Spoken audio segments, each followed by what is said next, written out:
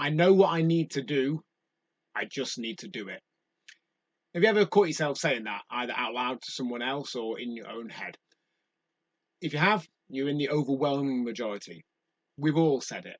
And if experience has taught us anything, when we say that, it's probably not going to happen because fundamentally nothing has changed. We're just planning on trying harder when we tried hard last time.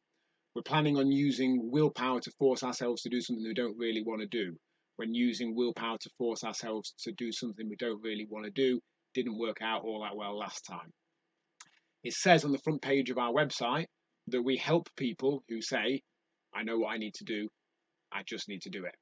Because trying the same thing again, Einstein once defined insanity as trying the same thing and expecting a different result. If nothing changes, nothing changes. So we need to look at what's behind that. Why didn't it work last time? What habits and mindsets and beliefs are holding us back?